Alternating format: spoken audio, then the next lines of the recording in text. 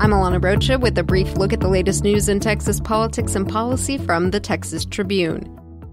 The investigation into sexually explicit text messages a University of Texas at Austin grad student says State Senator Charles Schwertner sent her is a wrap.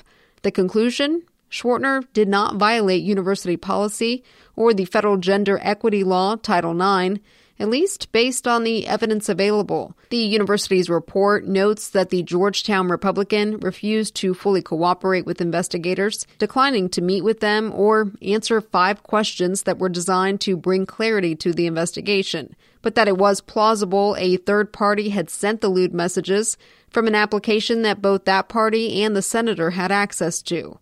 Attorneys for Schwertner told investigators that the senator had shared the username and password for his LinkedIn and Hushed accounts with the third party, whom Schwertner knows but would not identify.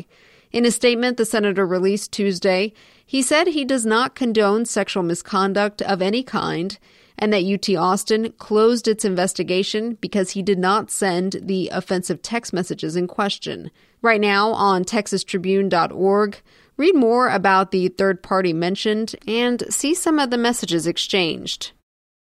Now to Washington, where U.S. Senator John Cornyn is credited with helping a federal prison reform bill clear the upper chamber with wide bipartisan support. The First Step Act calls for an overhaul in how prisoners are treated and prepared for release in an effort to save on federal incarceration spending and prepare inmates for re-entry into society. It is expected to pass the U.S. House and garner President Trump's signature.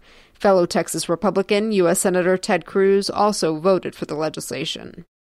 U.S. Representative Joaquin Castro is calling for a congressional investigation into the death of Jacqueline Cayal Maquin, the 7-year-old Guatemalan girl who died after U.S. Border Patrol apprehended her for crossing illegally into Lordsburg, New Mexico. The San Antonio Democrat also called for Customs and Border Protection Commissioner Kevin McAleenan to step down. Castro led a delegation of current and incoming lawmakers on a tour of the Border Patrol station there in New Mexico on Tuesday.